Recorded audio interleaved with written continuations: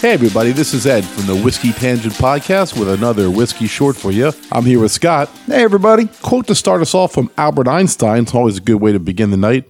Einstein said there's two things that are infinite, the universe and human stupidity. And he wasn't too sure about the universe. Well, tonight we're going to tell you there's a third thing to add to that infinity list. And Scott's going to tell you what it is. Yep, it's the infinity bottle.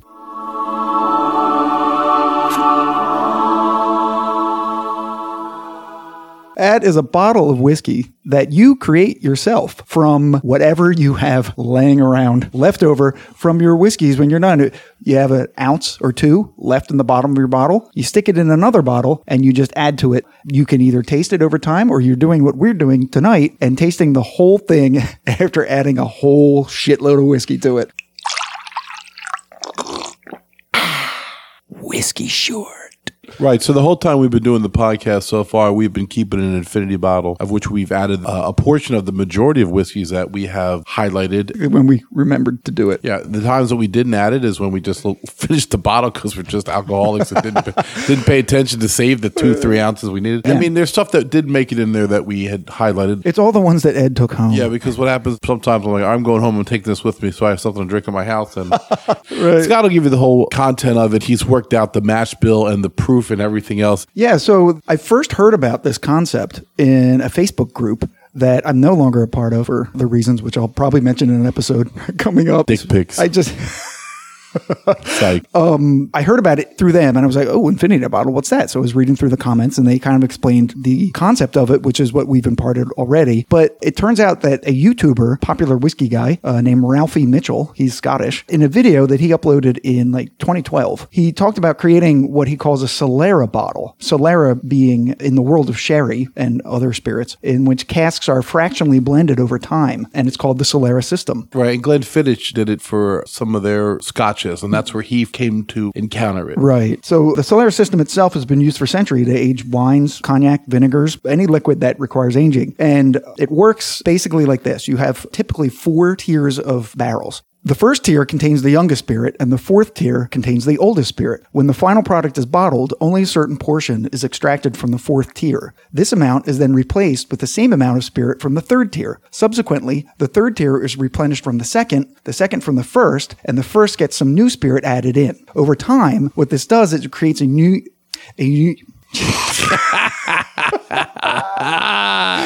That's the easiest word. It creates a uniquely consistent flavor. And that's essentially what Ralphie Mitchell was doing in his video. He was pouring out some of what he had and drinking it and then pouring in something that he wanted to pour in. And, he was testing it first and he was very meticulous about it. He wrote everything down, but he basically set the spark and then people started picking it up and they broke all of his rules. So some people methodically build their bottles as he did, tweaking and testing before adding each new pour, whereas others choose to live dangerously like we did, tossing just the final ounces of any bottle into their mix just to see what happens. Right, but not any bottle. And I want to say that we did limit it to bourbons and ryes. We did. We didn't put any of the Irish whiskeys that we had on here in there. We didn't put any of the rum finished expressions or the Caribbean rum Basil Hayden that has the blackstrap molasses rum in it. So we did take some steps to keep it into a certain dynamic, which is bourbons and ryes. He's dealing in a whole world of Scotch with the smokiness and the peatiness. If you don't know exactly what you're putting together, you can have quite a shitstorm of a bottle. Right, exactly. Because a little peat and smoke goes a long way. Also, what we didn't do is put in any expensive brands like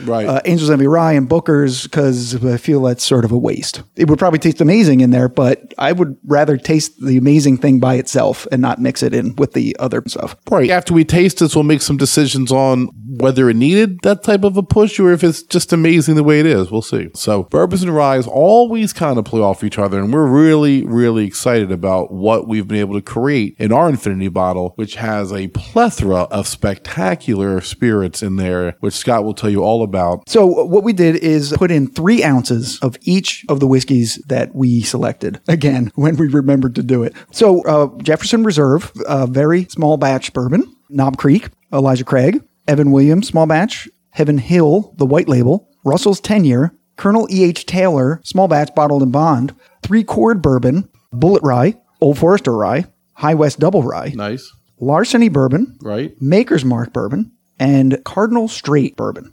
So we ended up with, in our infinity bottle, a 61% corn, 25% rye, 4% wheat, and 10% barley, proofing in at 94. Right. So we have what amounts to a high rye bourbon. Yeah, with a little bit of wheat mixed in. Right. It's a very unique mash bill, which is kind of exciting. Yeah. And 94 proof, it means it's bringing it too. So we're going to pour some right now. We have not tried it. Scott, do the honors, please. Yeah, look at the color of this. Yeah. This looks great.